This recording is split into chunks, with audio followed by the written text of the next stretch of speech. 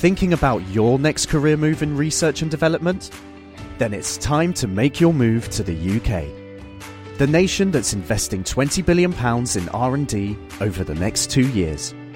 The nation that's home to 4 of the world's top research universities. The nation where great talent comes together. Visit gov.uk/great talent to see how you can work, live and move to the UK.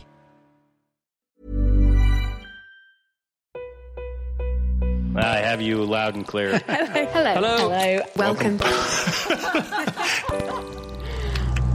Science. And that is to say, physics, medicine, nature, or space, time, the brain, life, the universe. Hello, it's springtime here in the UK, and there are newborn lambs all over the fields, and we're seeing the sunshine again. Glorious. It's also been Mothering Sunday, and so we thought we'd talk about the science involved in having babies.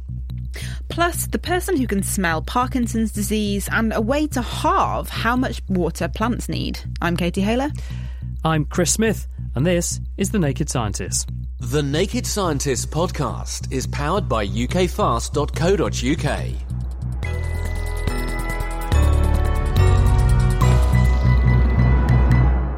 Now, first this week, the brain sits cocooned behind a protective defence called the blood-brain barrier. It's there to protect the delicate neurochemistry of the nervous system, and it bars the majority of chemicals, and critically drugs, from entering.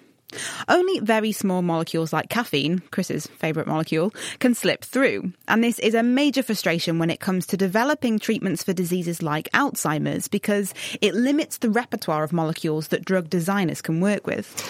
Unless, of course, you have a safe and selective way to temporarily open up the blood-brain barrier and allow the right things in, which is what James Choi and his colleagues have been trying to do. Drugs have been developed over the past several decades, and they work quite well in mice and in animal disease models, but they can't get into the brain.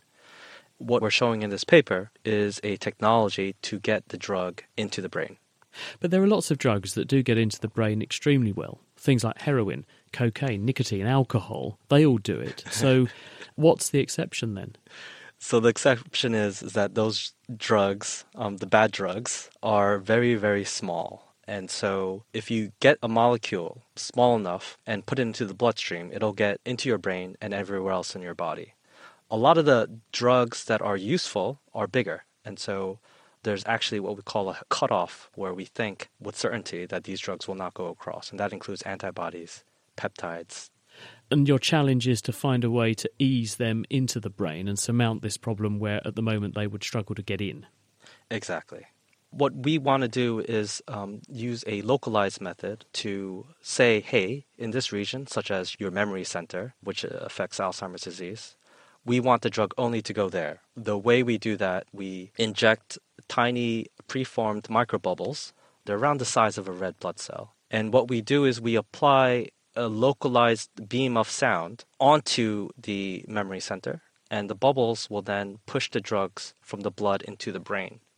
But this is not new, though, is it? The idea of using injectable bubbles and then combining them with sound and directing that to the brain helps to dismantle this thing we refer to as the blood-brain barrier, which keeps the blood space and the brain space separate.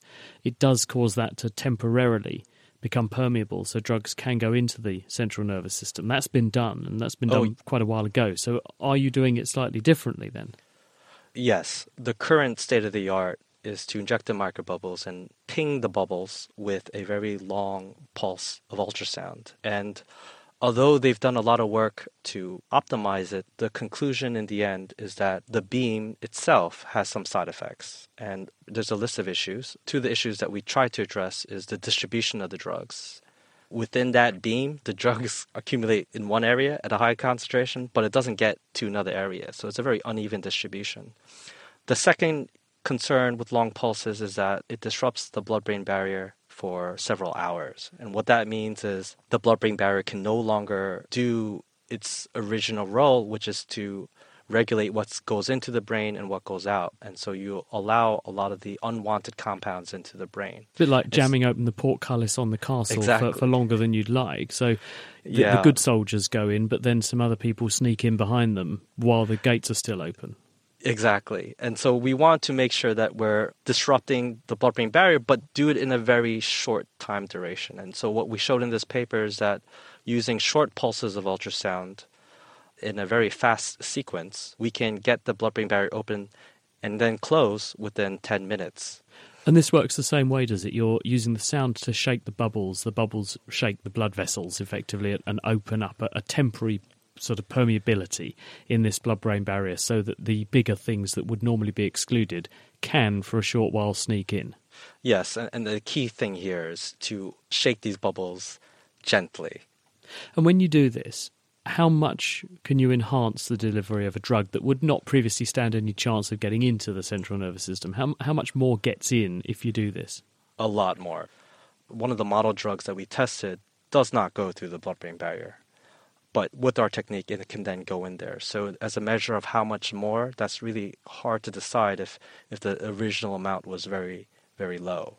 What we do know is that the level that we're delivering the drugs is at a similar dose to the long pulse sequences, and a lot of work with the long pulses have shown that the dose is enough to have a therapeutic response against a disease such as Alzheimer's disease and Parkinson's disease. So potentially a way to open up not just the blood-brain barrier, but new avenues in drug development for regenerative brain diseases too. James Toy there, he's at Imperial College London, and that work was published in the journal Radiology. Fascinating stuff. Now, scientists at the University of Cambridge believe they've come a step closer to revolutionising how computers work and also making them much more powerful and energy efficient. At the moment, chips work by pushing electrical charges through semiconductor materials like silicon to do calculations. But as we shrink the sizes of circuits to pack more onto a chip to increase the computing power, it gets much harder to push electricity through, and so more energy gets wasted. An alternative is to transfer information by using a property called the spin state of electrons. But the challenge has been to design a material that can allow this information to get transmitted and over a sufficient distance for it to be useful and without messing up the spin information. And this is what the Cambridge team think they've done using materials called organic semiconductors. And here to explain how this works is naked scientist Ben McAllister. So Ben, first of all, what is this concept of spin and how is that used to do computing? It's a great question because it's something that is difficult to conceptualize. It's this quantum mechanical property, this sort of bizarre thing that certain subatomic particles have, like electrons, for example, which is what we're talking about here. They have this property known as spin, sort of like intrinsic momentum that they have, and it can take one of two states. It has to either be up or down. And the fact that it has to be up or down means that you might start thinking about ways to use it in computing, because anyone who has heard of binary before, which is the language that computers speak and the language that they use to do their operations, relies on a series of ones and zeros. You essentially need two states to do any kind of computing based on binary. And when you have electrons that have this property that can either be up or down, you can make one of those 1 and one of them 0 and then do computing that way. How do you register the spin on the electron, whether it's an up or down spin? It kind of depends on the context that you're working in. In this case, they're using something called the inverse spin Hall effect, another quantum mechanical process, which basically means the spin creates a small voltage across some sensor that they can read out. And the problem has been you can impart this spin to an electron, but you can't send it anywhere over any meaningful distance in order to convey a message. And the Cambridge team is saying that's what they think they've surmounted. Yeah, so specifically they're talking about this class of materials called organic semiconductors. And semiconductors are really important materials in computing. They're what we typically use to do computing. Typically we use what are called inorganic semiconductors, so things like silicon, which is a chemical you find in sand, and other things like that. If we wanted to use organic materials instead to make semiconductors, they're much cheaper and easier to produce. So there's been a lot of interest in doing that, sort of in recent years. But yes, as you say, in these organic semiconductors that this team is working with, they found that transporting the spins to use for computing is really difficult. They basically don't travel far enough and they don't stick around for long enough. They kind of diffuse, they call it. And what's their solution? So what they found, if you pump these organic semiconductors, if you put a bunch of additional spins in there, it enters this strange regime where the spins start basically traveling a lot easier within the organic semiconductor. So they don't diffuse as quickly, they can travel longer distances, and they stick around longer inside the material as long as you provide this artificially increased spin density. Is that a bit like if I was at a loud party and I just turn the music up that I did want to listen to a bit louder, the people in the room next door playing something different, I drown them out. Is that it, or is there something else to it? I think it might be kind of similar in the sense that you're providing more of the things that you do want into the material, but it is really something quite strange and interesting going on in the material where if you provide enough spins, it seems that the way that they move around in the material actually sort of changes. It's like a new mechanism for it. So it would be like if you turned up your music and when it reached a certain level, all of a sudden you also got some headphones and then you could hear it a lot better. Now, when we design computer chips at the moment, one of the constraints is that we have shrunk the components, the transistors, which are what are actually doing the logic, the noughts and ones of binary, to such an extent now that they are not much bigger than just a few atoms across. And that means that obviously the energy that it takes to push electricity through there is very high. Also, they're so closely packed now that they begin to interfere with each other if we go much smaller. So we've hit this silicon wall where we can't shrink them any further. What does this mean? If we can pull off these new forms of semiconductors, these organic semiconductors, where does this take our computing? It really is a completely new regime because we would sort of not necessarily need to think about using traditional semiconductor-based transistors and making them smaller and smaller and smaller because you wouldn't be using those transistors to encode your information. That's what's going on at the moment. The transistors are either on or off, so that's how you read your ones and zeros, and so you can only have as many sort of ones or zeros as you can have these little transistors, which are a few atoms across.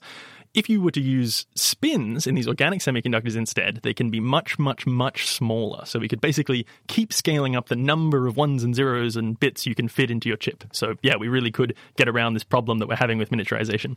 What would the chip of tomorrow using this technology actually look like? Because I'm pretty comfortable with how a microchip at the moment works. It's got a leg or a pin, and I can send some electricity in there, and it finds its way through all these various circuits inside the chip. So are these new organic semiconductor chips going to be a completely different architecture? Well, the interesting thing is that those traditional semiconductors that you're talking about, the transistors that we use to do computing today, they're relying on transport of charge. So basically moving the electrons around inside them, and then based on how much charge is moving around, how many electrons there are, calling that a 1 or a 0. This is reading something entirely different, which is the electron's quantum mechanical spin. So really the architecture, is going to be quite different. It's quite a bit of a change of paradigm, and I believe there's still quite a lot of work that needs to be done. It's really like getting these fundamental technologies sorted out, like chips that we can actually transport the spins around in that's going to allow us to figure out what the future looks like. And when people talk about quantum computing, is this it?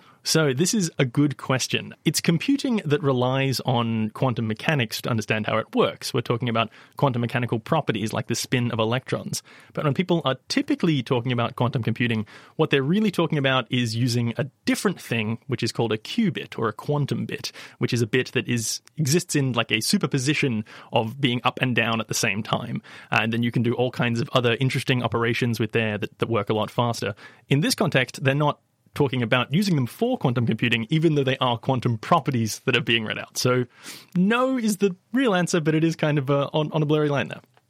Ben McAllister from The Naked Scientist, thank you very much. It was Niels Bohr who said, actually, that if you're not completely baffled by quantum mechanics, then you didn't understand it. I think I agree. Got a biological brainbuster or a chemical query? Ask the Naked Scientists. I just wanted to know about sleep paralysis. Is it a disorder or condition, and can it be cured? How much energy is in moonlight? And could solar panel technology be used to capture this energy? When you cook food with any alcohol, how much, if any, percentage of the alcohol stays behind? Every Friday, the Naked Scientist and Cape Talk unravel the science behind those weird and wonderful questions you've always wanted to ask. Download and listen for free at thenakedscientist.com/ask, or simply search and subscribe to Ask the Naked Scientist on your favourite podcast app. Still to come, a way to halve the amount of water that crop plants need to grow, and the new technique that can see a developing baby's heart in 3D before it's even born. Stay tuned. First, though, it's not every day that you meet someone with an incredible sense of smell that means they can also detect diseases, including, potentially, Parkinson's disease, as Katie has been hearing. Ever heard the phrase, something doesn't smell right? Well, whilst smelling someone isn't a commonly accepted form of medical diagnosis, it turns out that some people are capable of actually smelling Parkinson's disease, a serious and progressive neurological condition which causes brain damage over many years. Physical symptoms include a characteristic tremor, muscle stiffness and slowness of movement. Retired nurse Joy Milne, whose husband had Parkinson's, is one of these super smellers. My husband was 31, 32, and I began to smell a change in his basic male musk smell. It became quite different. It changed. I put it down to the fact he was a consultant anaesthetist in an enclosed environment, sweating and that, and really he wasn't pleased about me going on about it. So I was quiet and we just put up with it. But now, University of Manchester scientist Perdita Barron and her colleagues have, using Joy's impressive nose, been able to identify a handful of biomarkers for Parkinson's disease, which currently has no conclusive diagnostic test. First off, Perdita told me how her and Joy met. Well, Joy found us, so she approached a colleague of mine, Thilo Kunath, at the University of Edinburgh, who's a basic scientist like me working on Parkinson's disease, and she told him that he should find out why people who have Parkinson's disease smell differently. I have to say, we didn't really believe her at first. We thought that perhaps it was just an associated sense with the disorder movement of people with Parkinson's, but we thought we'd better prove it, and we thought we'd better divorce the smell from the person and the motor symptoms. So devised a test which got people who had Parkinson's and people who didn't to wear T-shirts. And then the T-shirts were cut up and put into bags for Joy to smell, way away from any patient. And, well, Joy, you can say, she was right. Yes, and as a parting gesture, I said, you've cut them in half and I don't know which is which. Well, I put them back together again to the person, and I did. Joy smelled 12 T-shirts. 6 were worn by people with Parkinson's and 6 were controls. And she got them all correct. What's more, she identified one control subject as having Parkinson's. This was labelled as a false positive, but they actually got in touch later to say they'd received a diagnosis. So I asked Joy, what exactly does Parkinson's smell like? It is quite a deep animal musk, and it has a slight rancid smell in it when it's a little bit stronger. Lovely. So, having controlled for variables like sex or diet that could be separating the T-shirt wearers and confirming that Joy really could smell Parkinson's, Perdita and the team took a closer look at where on the T-shirts these odours were actually coming from. So you might think it would be under the armpits, that's where we think people smell, but it wasn't. It was in the middle of the back, underneath the hairline. And that's a region of our bodies where we excrete a lot of the oily substance called sebum. It's the place where when you're a teenager you get spots, face as well. So we then had to develop a test that could be applied to patients that would extract sebum from them, and we would then weigh the volatile molecules from the sebum, that means the ones that go through the air, and so that's what we did. Once Joy's sense of smell told them which molecules to look for, the team were then able to put the sebum in a machine that essentially weighs different molecules, called a mass spectrometer, in order to identify what molecules are there and in what abundance. We've been able to pinpoint 4 compounds, which are 3 of them up-regulated, and 1 of them is actually down-regulated in people who have Parkinson's. And those molecules have been given back to Joy, and she smells them, and she smells the smell. So we now have 4 biomarkers that tell us whether someone has Parkinson's or not, just from swabbing their skin. The 4 markers in question are eicosane, hippuric acid, octadecanol and perylic aldehyde. Quite a mouthful. But these compounds are normally found in sebum. But it's the quantities that could, the team hopes, mean these could form a diagnostic tool for Parkinson's disease. But could looking for the quantities of these compounds in sebum reveal anything about the severity of someone's condition? That's a really good question, and I can't answer that now. There are definitely some patients who have a much stronger smell and much stronger signal than others. Definitely people at late stage Parkinson's the smell is stronger and the signal is stronger. And we've really focused on people who are called drug naive. That means they haven't yet been put onto medication for Parkinson's disease, because we want to see how early we can diagnose. And actually those cohort have a very strong smell as well. So we think we will be able to go even earlier, and that's where our research is taking us now, to see if we can diagnose people before the motor symptoms. We don't currently have a cure for Parkinson's disease, but if we can pick up on it earlier, the hope is that we might be able to make interventions to prevent the condition from spreading. But why should Parkinson's disease smell at all? We really don't know the answer to that. What we do know is that people who have Parkinson's do produce more sebum, and sebum is a nice oily environment which bacteria would certainly like to eat and colonise on. So it may well be that this is a signature based on the change in the microflora on the skin of people with Parkinson's. But why that smells, I don't know. And now to Joy. What's it actually like to have this ability? Can be a curse, but in this instance it's a superb gift I've been given, and I feel that I really do have to use it, because having lived with Parkinson's for so long, I think now is the time. We have the science, we have the research, and with those together we could diagnose Parkinson's earlier, and then look at the inflammatory process far before the motor symptoms come in. And I think that's so important. Amazing stuff, isn't it? Joy Milne and Perdita Barron there. And Joy's now also training her keen nose on TB, tuberculosis. So watch this space. We'll have her on when she solves that one too. Now, water is increasingly making headlines in many countries where year on year we're seeing declines in rainfall resulting in shortages. Cape Town in South Africa was on the verge recently of having to turn the taps off completely. And in parts of Australia, farmers are weathering some of the worst drought conditions that have ever been documented. And even where rainfall is still reliable, rising population and therefore water consumption mean that there may still be water shortages.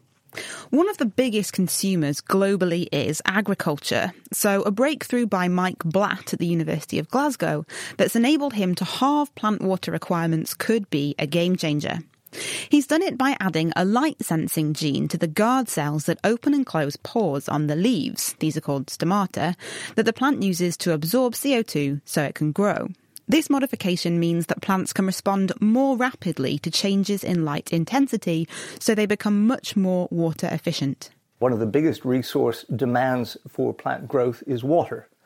Every attempt people have made in the past to improve photosynthesis, carbon gain, and biomass production of a plant results in increased demand of water, simply because the plants rely on small pores in the leaf surface, so-called stomata, for both CO2 entry, CO2 being used by photosynthesis to make sugars. These pores also are, unfortunately, a pathway for water loss. A bit like you and me breathing. We breathe in oxygen to carry out respiration, but at the same time we have to breathe out, and when we breathe out we lose water. So by virtue of the fact that they have to get the CO2 into the leaf, and the inside of the leaf has a lot of water, by allowing the CO2 in, it's an inescapable consequence that water is going to leak out and be lost to the plant, and therefore the plant has to maintain a constant supply of water that it's basically throwing away to the atmosphere. In a sense, yes. Water loss in itself actually drives an engine of circulation within the plant. So it's not necessarily a bad thing, but it doesn't necessarily have to be as extravagant as it is in some plants, and that's particularly true of crops. So what have you done here that you think can improve on this process? What we've done is to show that it is possible to increase the water efficiency of the plant and also to increase the efficiency of carbon capture by introducing a new way for the guard cells that surround the stomatal pore to gain and lose solutes, which is what drives their opening and closing. And by doing so, we've managed to accelerate the rate at which they move. And that acceleration better matches the variation in photosynthesis that the plants see over the course of the day as clouds move overhead or pass by. And that means that the plants are more efficient in their ability to prevent water loss when they don't need to carry out gas exchange. Now, when you say these guard cells, when we look at these pores on the undersides of leaves down a microscope, you can see these cells that are literally like the gatekeepers, which change their shape to allow the pore to open or close and therefore allow water out and carbon dioxide in when they're open. You're saying that you can manipulate how those cells do their job to make them do it much faster, so that they're literally tethering, whether they're open or closed, much more rapidly to the ambient conditions. Precisely, exactly. But how have you done that? What have you actually done to the cells? We've introduced a synthetic ion channel. In this case, we've introduced a channel which we've created to connect the activity of the channel to light. So the channel becomes active when the light is on. It shuts down shortly after the light is switched off. So we're basically providing a new pathway for solute uptake and loss from the guard cells. And it's that movement of solute in and out of the guard cells that drives the accelerated stomatal movements. And how much of a difference does this make to the A, consumption of water, and B, the rate at which the plant actually grows? In terms of the increase in biomass that we see in the plants is on the order of a factor of 2, and likewise the water use efficiency is improved more or less on the same order, a bit less than a factor of 2. Now, could you easily confer what you've done on your laboratory test plants on important plants that we grow to keep humans fed? Things like soy, things like maize, things like rice, wheat, other cereals and so on. In progress. We'll revisit this chapter in another couple of years. We're now looking to get a selection of very similar light-dependent controls into a number of crop species, including brassica and barley as a starting point. It would be very interesting to get into maize, which is obviously tremendously important agriculturally, and also in rice. And assuming this does work in those other species, what could be the implications of this? If it actually works out, it means that we've, in crop species, it means that we may well have a number of crops available to farmers in the course of the next decade or so that are substantially more efficient in their use of water, which means that the amount of water that agriculture demands in the field goes significantly downwards. At the moment, agriculture consumes 70% of all freshwater resources on the planet. If we can reduce that by even 20 or 30%, that will be a very significant impact on agriculture and on our water use globally. It certainly would. Mike Blatt there, and that work was published in the journal Science. Meanwhile, if you'd like to find out more about any of the stories we've been covering so far, the transcripts as well as references to the research papers are on our website, nakedscientist.com. The Naked Scientists podcast is produced in association with Spitfire, cost-effective voice, internet and IP engineering services for UK businesses. Find out how Spitfire can empower your company at spitfire.co.uk. It's just been Mothering Sunday, so to celebrate, we're taking a trip down the road of pregnancy and birth, stopping off along the way to chat with experts about some of the science involved in bringing babies into the world. Now, at various times throughout a pregnancy, women are going to be invited in for scans to check how the baby is developing, and these scans can tell us a lot. For instance, how big a baby is, when it was conceived, and what sex it is. But babies in the womb are tiny, with tiny organs, and there are some things we currently can't see very well with existing scans. This is an issue if babies encounter problems during pregnancy, which we can't pick up on before birth. But David Lloyd, who's at King's College London, has come up with a way of creating 3D models of the hearts of babies while they're still in the uterus. David, first of all, when we actually do image babies, how do we do it at the moment? So at the moment we use ultrasound, and as we just heard, ultrasound is used in a variety of ways. The primary one that most people will experience in their pregnancy is the screening ultrasound, so the anomaly scan, which happens at around 20 weeks. And there we're looking just to screen out major abnormalities in the baby. If we look at the heart, so if we suspect that there may be a problem with the heart, that patient will get referred on from the screening ultrasound to see a specialist, so like a fetal cardiologist. So you'll see a sonographer who's expert in scanning the heart with ultrasound, and a doctor who works specifically looking at babies' hearts before and after birth. That's the sort of main way of doing that. And actually, ultrasound is still the same technique as we use for both of those scans. But there are some limits. And even when you have those very expert operators, when you're in that very specialist environment of fetal cardiologists, there are some things that we can't necessarily see as clearly as we'd like. It's a very good tool for most things, but when we get to things like the small vessels around the heart, that can be very difficult to define accurately. And when you look at all the other ways we have to image postnatally and compare that to before birth, it's much more limited. So things like CT scans that use radiation we can't use. MRI, which is safe to use in pregnancy and has been used for things like, say, the brain, for example, is very limited when it comes to the heart because it's very small and it moves very quickly. So we've developed a technique to use those types of MRI scans using lots of images that we acquire of the heart and then cleverly reconstructing them after the fact to produce these very detailed 3D images. Cardiac abnormalities are one of the most common congenital things to go wrong, aren't they? Put simply then, you take a person who has, for some reason, been detected to possibly have some kind of abnormality in her developing baby's heart. You then put her in her pregnant state into your MRI scanner, and what you just take loads and loads and loads of images, slices, effectively, through the pregnant uterus, and then use a computer to recompile this. Exactly. So an MRI scanner works by essentially taking like a stack of photos through the baby from one side or the other side. We can choose where we want that to be. But each of those photos is just a two-dimensional image.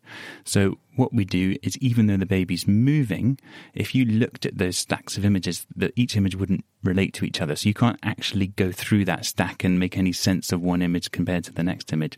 So it's a little bit like someone's taken a load of pictures and then just thrown them all around the room. They're all a shuffled up deck of cards. But we still take all those pictures and we'll get the woman in the scanner and we can take sometimes hundreds of individual pictures, put them into a very clever piece of software that will look for the little bit we're interested in.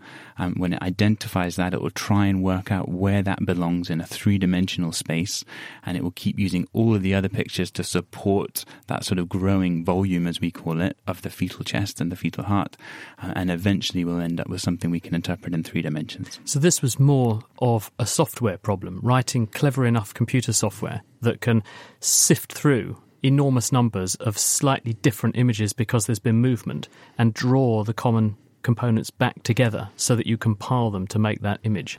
How good are the images? The images are excellent. So we can resolve down to less than a millimetre in terms of the resolution. And actually one of the advantages of this technique is because we've got so much data, the data set that we end up with is actually higher resolution than any of the data we put in because it all overlaps with each other. Presumably a surgeon then, when this baby's born, we can predict what problems it's going to have on the basis of that very detailed scan. They could even rehearse in their mind what surgery they might carry out on that individual's anatomy in order to fix the problem before it's even been born. Exactly, and usually that kind of thing, really understanding to that level of detail what's happening with that baby's anatomy, would have to wait until the baby was born for many conditions. So they can have a CT scan, then they can have an MRI scan once they've delivered, but not before. So all of that's on hold until the baby is actually here with us. What we can do now is bring that into the antenatal domain, sometimes 2 or even 3 months before the baby's there. Speak to the surgeons, they can counsel the family, we can plan for how that baby is going to be treated immediately after birth and ultimately improve the outcomes for those children. Sounds amazing. David, thank you very much. That's David Lloyd. He's from King's College down in London. Now, many women have healthy, uncomplicated pregnancies, but this isn't the case for everyone. Around 7 or 8% develop a condition called preeclampsia. This can be potentially very serious, and women who develop it will usually be monitored a bit more closely throughout their pregnancy. Catherine Aiken is an obstetrician and researcher at the University of Cambridge, and she's here in the studio. Catherine, first off, what actually is preeclampsia, and how would someone know that they had it? So preeclampsia is a complication of pregnancy that's characterised mainly by the mother's blood pressure going up and protein beginning to appear in her urine late on in the pregnancy. But it's not limited to that. Preeclampsia can affect all parts of the mother's organ systems. It can affect her kidneys, her liver, it can affect her brain, and it can also affect the growth of her developing baby at the same time. And so many women present with initial symptoms, for example, headaches, flashing lights in their vision. They might notice swelling. And one of the difficulties with preeclampsia is really the enormous range of things that different women experience when they actually develop the disease. And that's why we spend so much time monitoring the blood pressure of women in the third trimester. It's why we dip the urine during antenatal visits, because we know that this problem is common. We know if we pick it up, mums and babies will do a lot better, but it can mimic so many things, and that's why we spend so much time trying to identify who has actually got it and who's at risk. You mentioned the third trimester there. Is that when people tend to get it? It's when people tend to get it. We do see women who develop this very severe form of it earlier than that, but in most mums we'll find it developing later on as the pregnancy progresses. How much do we know about why it happens in the first place? You mentioned some symptoms, but do we know what it's caused by? What we know is that it's not primarily a disease of the mother or of the baby, but it seems to arise from the placenta. And the placenta is one of those really fascinating organs that seems to be the answer to quite a lot of those really major complications that we see in pregnancy. And it seems that preeclampsia arises from the very, very early growth of the placenta. And so, interestingly, this condition arises way, way before we see it, which is late in the pregnancy, at the time when the placenta is trying to plug in to the mum's circulation in order to feed the baby and support its growth. And it seems to be in that initial phase that actually the vessels don't develop properly, and that's when preeclampsia has its beginning, although we don't see the effects until much, much later on. How can it be treated then or managed? What do you do with a lady who has it? Well, ultimately, the only thing that will end preeclampsia is delivering the placenta. That, of course, that means delivering the baby. So often we're in a situation where it's too early for the baby to be born. We don't want to give the baby the problems of prematurity, but we know that both mum and baby are at risk from preeclampsia. And then we've got a difficult balance. We've got a balance between, can we continue with this pregnancy where the mum is at risk from these complications, versus do we deliver a baby that then will face the problems of prematurity? And so a lot of our management is making these really tough judgment calls about when the right time to deliver is, and in the meantime trying to control the symptoms in the mother, trying to control the high blood pressure and make sure that we keep her safe from all the things that women can experience during this complication. Now, I happen to be reading what's been published this week, Catherine. There's a very interesting paper I noticed with your name on it, actually. And because I was going to ask you about, we've talked very much about the mother's health here, but what about the unborn fetus? If we don't treat or we don't manage preeclampsia properly, what are the consequences for the baby? Well, we know quite a lot about the immediate complications for the baby. We know that they're at risk of being born small, and we know that they're at risk of being born early, and both of those things carry a lot of risk with them.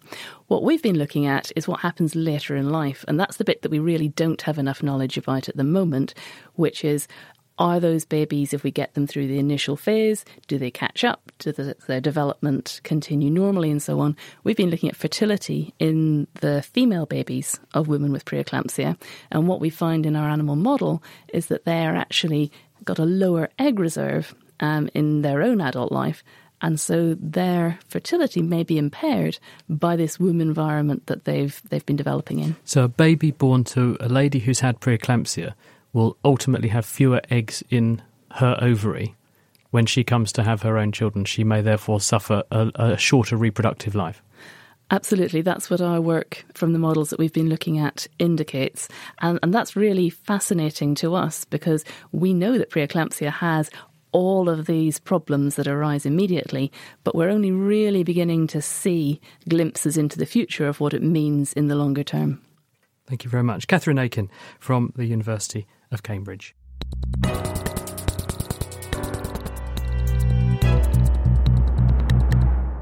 On the way, does eating too many purple carrots turn you purple? And how does being born by caesarean section affect your future health?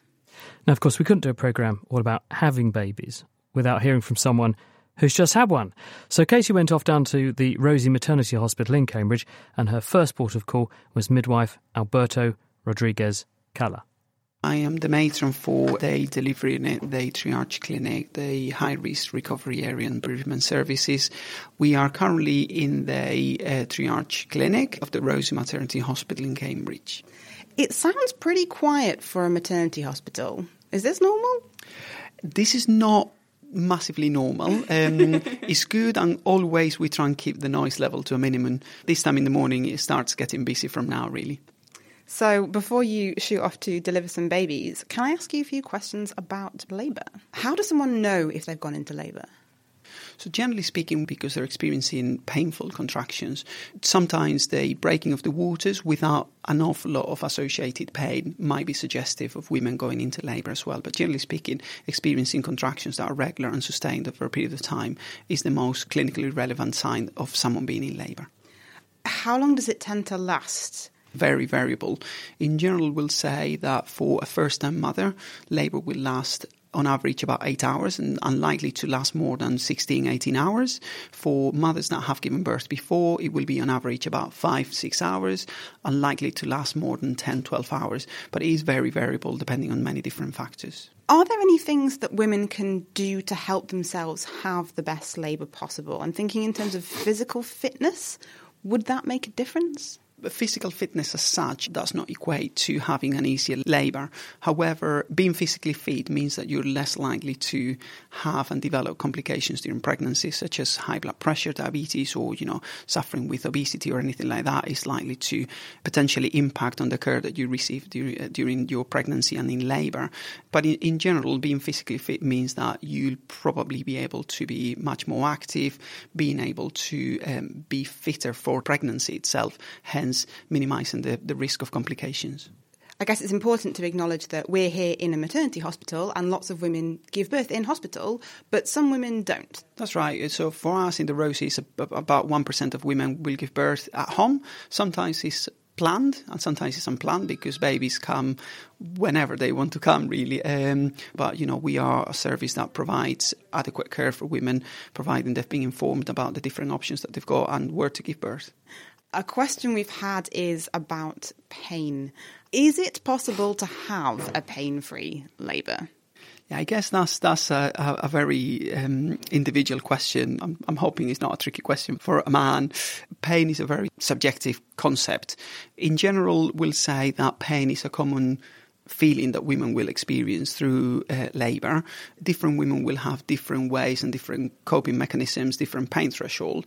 But I will say, in general, having a pain-free labour is something that, unless someone's got a genetic mutation where pain pathways are blocked, is something that women will experience. But the pain concept in childbirth is very different to in other sort of fields in healthcare, because it's got a good outcome and something that's really exciting associated to it. So some women will experience birth with no pain relief, but still being a very pleasant experience despite being painful. So aside from pain being a subjective experience, are there aspects of labour or intervention that are pretty guaranteed to make things more or less painful? So there are certain things that definitely will make labour be perceived as more painful. Induction of labour or any other medical intervention that might be clinically required. Those two things are likely to affect the length of labour, and because it's an artificial form of labour being induced, it might potentially, again, affect the way women perceive pain, making it feel as if it's more painful. So we're currently on the Rosie Birth Centre now. Is this a birthing pool? That is a birthing pool. It looks like a jacuzzi. I'm guessing it's not. Does it have bubbles? It doesn't have bubbles, there. So after someone has had a baby, hopefully they're healthy and the baby is healthy, what about recovery? Recovery from labour is very varied depending on the circumstances and depending particularly on the type of birth the woman's had. In general, about a week to 2 weeks for someone that's had a normal birth. A woman having had an instrumental or particularly a cesarean section involving significant abdominal surgery, it might take longer. But in general, we'll say that the woman's body tends to go back to the pre-pregnancy state in about 6 weeks. So, the total recovery can last as long as that, but depending on how little intervention or more intervention a woman has had, then the recovery might take longer. I'm Andrea and I'm at the Rosie Birthing Centre. Congratulations. I see you've just had a little baby. Yeah, he's Barnabas. First of all, how are you feeling? Actually, surprisingly good. I think that somehow women are designed to do quite well after childbirth. The other halves don't tend to look so good on so little sleep, actually. He's doing better this time, but I remember him looking particularly grim after another baby being born when I didn't look too bad. How was the labour? Obviously, it was labour, so it wasn't very nice, but in the grand scheme of things, and that it was as tough as it had to be, and yet lots of things came together and we felt really blessed and that it went really well. So I understand you're off home in a minute and hopefully going to have some rest and enjoy yourself and relax as much as is possible with a newborn. Yeah, I'm going to try to. I think the adrenaline's still going, so still feeling rather awake. So I imagine I'll crash in the next few days, but enjoy what I've heard other people call the baby moon, so enjoy that for a few days. Have you had any sleep, or your partner? He was snoring away, as was my little one. I managed about an hour and a half, but again, I think the adrenaline pumping, very proud to have a new baby. I'm going to let you go and get some sleep. Okay, thank you. Congratulations to Andrea, and before her you heard from midwife Alberto Rodriguez-Cala. It's now pretty well established that we're not alone in our bodies. Trillions of microorganisms, and they're collectively called the human microbiome, live on us and in us, and they make major contributions to keeping us healthy. But how do newborn babies acquire their microbiomes in the first place? And how does the way you're born, or exposure to antibiotics during your life, potentially affect things? Well, Peter Brocklehurst is based at the University of Birmingham, where he's a consultant in public health, and he studies these questions as part of an initiative which is called the Baby Biome Study. So what's the study aiming to establish, Peter? Well, we know that mode of birth, particularly caesarean section when compared with vaginal birth, is associated with conditions in childhood such as asthma and eczema and possibly early onset diabetes. And the mechanism that links those early exposures to those later outcomes could be through their microbiome.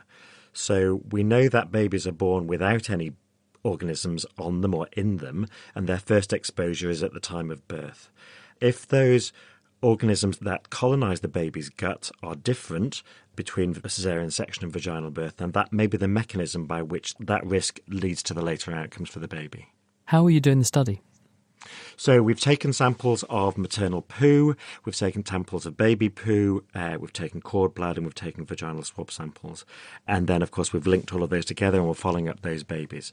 So we've analysed the poo samples in particular, taken at day 4, 7, 21 and between 6 and 10 months. And then looking at the organisms that we find and linking those together, ascribing them to the mode of birth of the baby.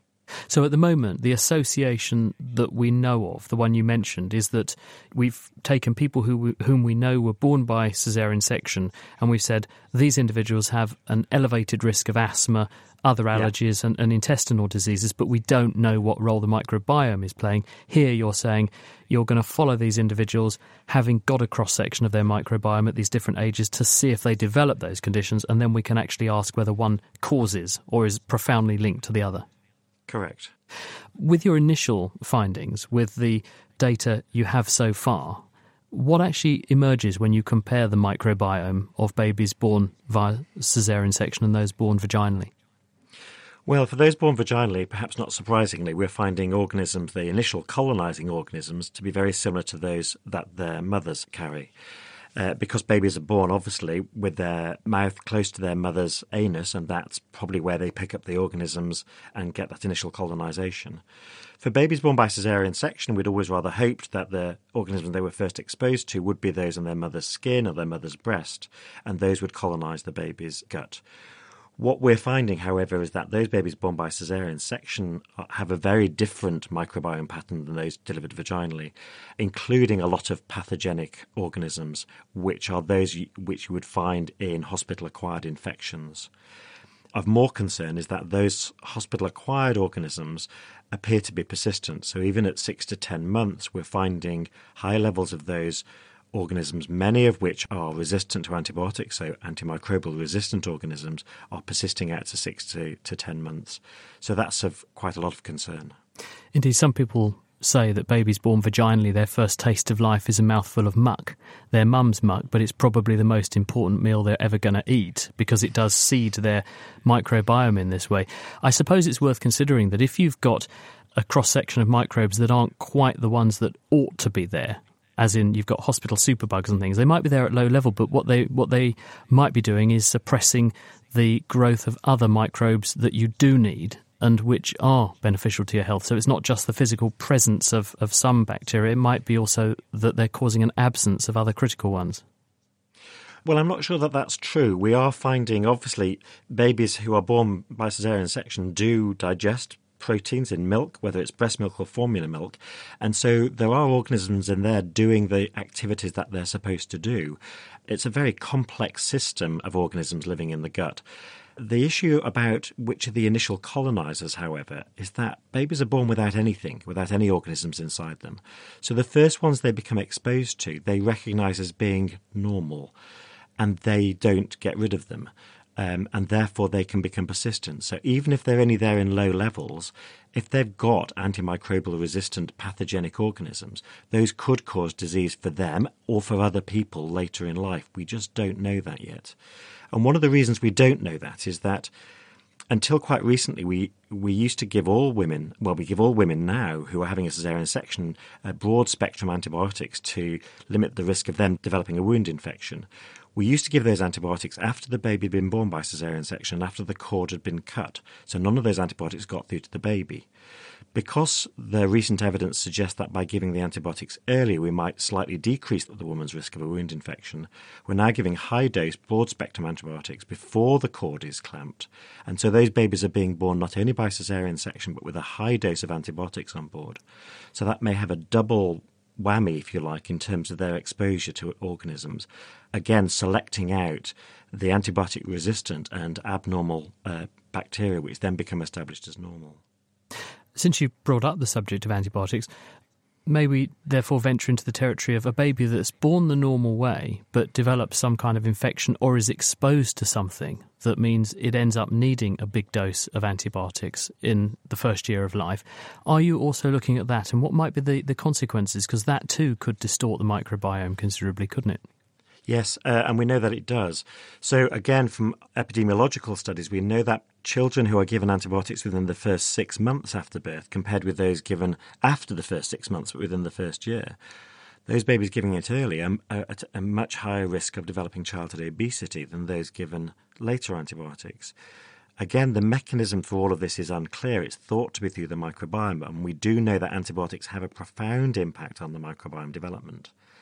For you and I, if we're given antibiotics, it does affect our microbiome, but over time that microbiome will drift back to the state it was before because our bodies are used to and tolerate the organisms that we have in our gut because we recognise them as normal. One of the theories is for newborns, until they've developed that tolerance, that you can knock the trajectory in a completely different direction by giving them antibiotics early, killing off some of the bacteria and allowing others to grow, and therefore you send the baby's microbiome in a completely different trajectory and it never gets back to where it was before. But we're really in the very early days of understanding this, and it's a highly complex ecosystem in our gut, so I don't want to make too many assumptions about what we're going to find, but I think there are concerns about the very widespread use of antibiotics around birth and in early life that could have quite severe consequences which might not manifest for many, many years to come. Indeed, one has to be conscious of the fact that antibiotics save lives, don't they? And we owe them a great deal, but at the same time we mustn't be too profligate because there may be unintended consequences. Exactly. And if a baby absolutely needs antibiotics, it needs antibiotics. We don't want women getting lots of infections because we're not using antibiotics appropriately. But I think the balance between using enough antibiotics and not using too many is quite a difficult one, and we need to get that balance right. So we limit our use of antibiotics to where it's absolutely essential and limit our exposure to when it's potentially quite nice to have, we think, but it could be potentially harmful. And it's that balance which is quite difficult to achieve.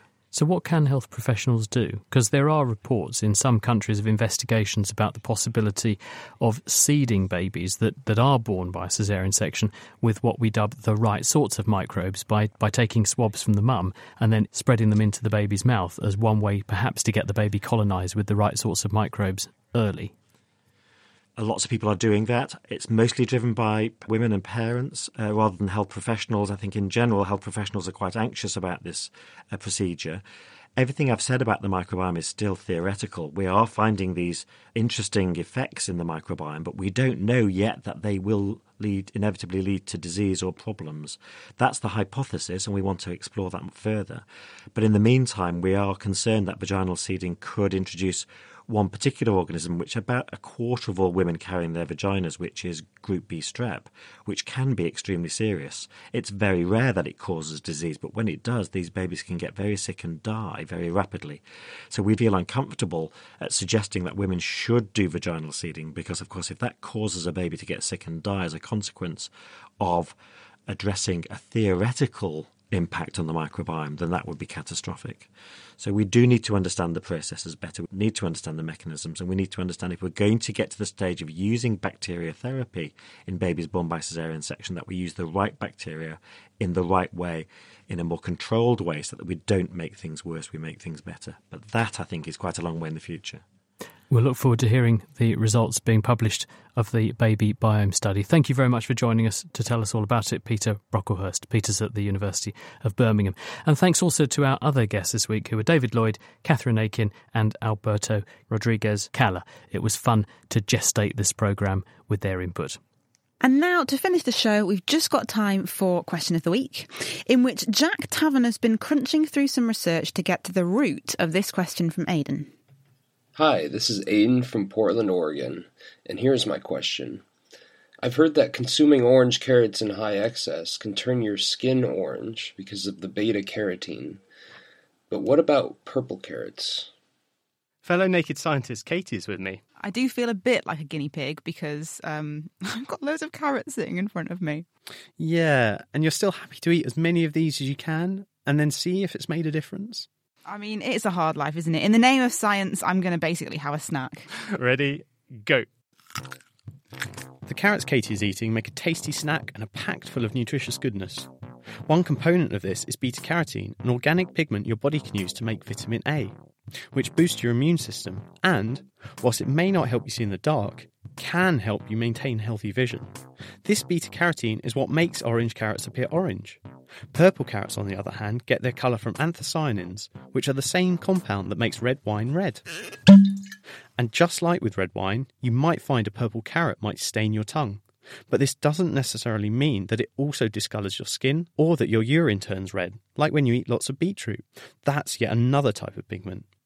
What happens to the purple colour all depends on what happens to the anthocyanins when your body processes them. It turns out that your body is really good at processing anthocyanins, so none builds up in your skin and only a tiny amount comes out in urine. It means you don't turn into a human grape, but purple might not be the colour to worry about. Surprisingly, purple carrots can have levels of beta-carotene similar to orange ones, so ironically, even the purple ones could turn your skin yellow. Something cryptid was suggested on the forum.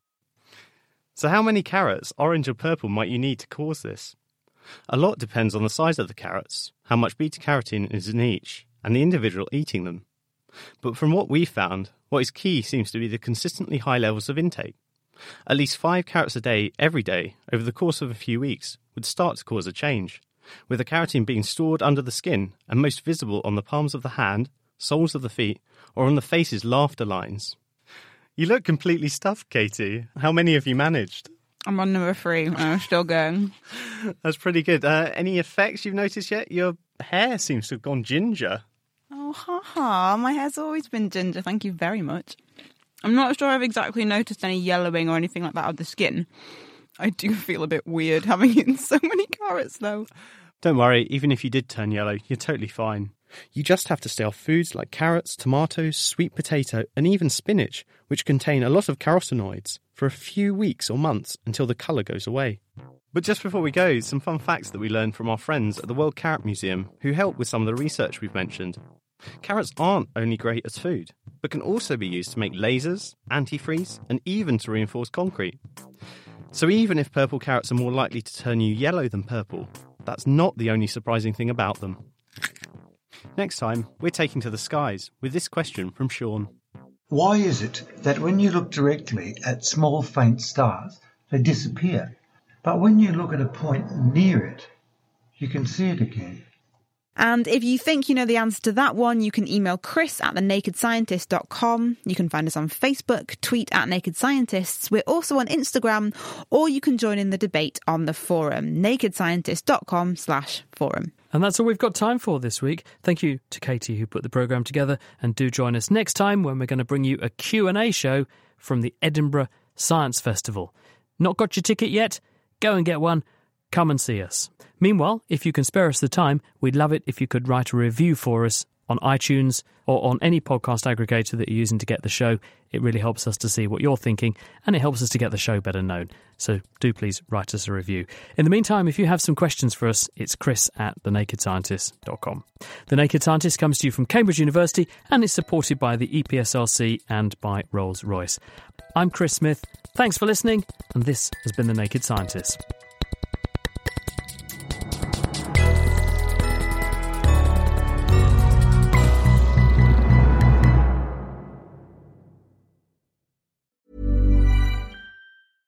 Thinking about your next career move in research and development? Then it's time to make your move to the UK. The nation that's investing £20 billion in R&D over the next 2 years. The nation that's home to 4 of the world's top research universities. The nation where great talent comes together. Visit gov.uk/great talent to see how you can work, live and move to the UK.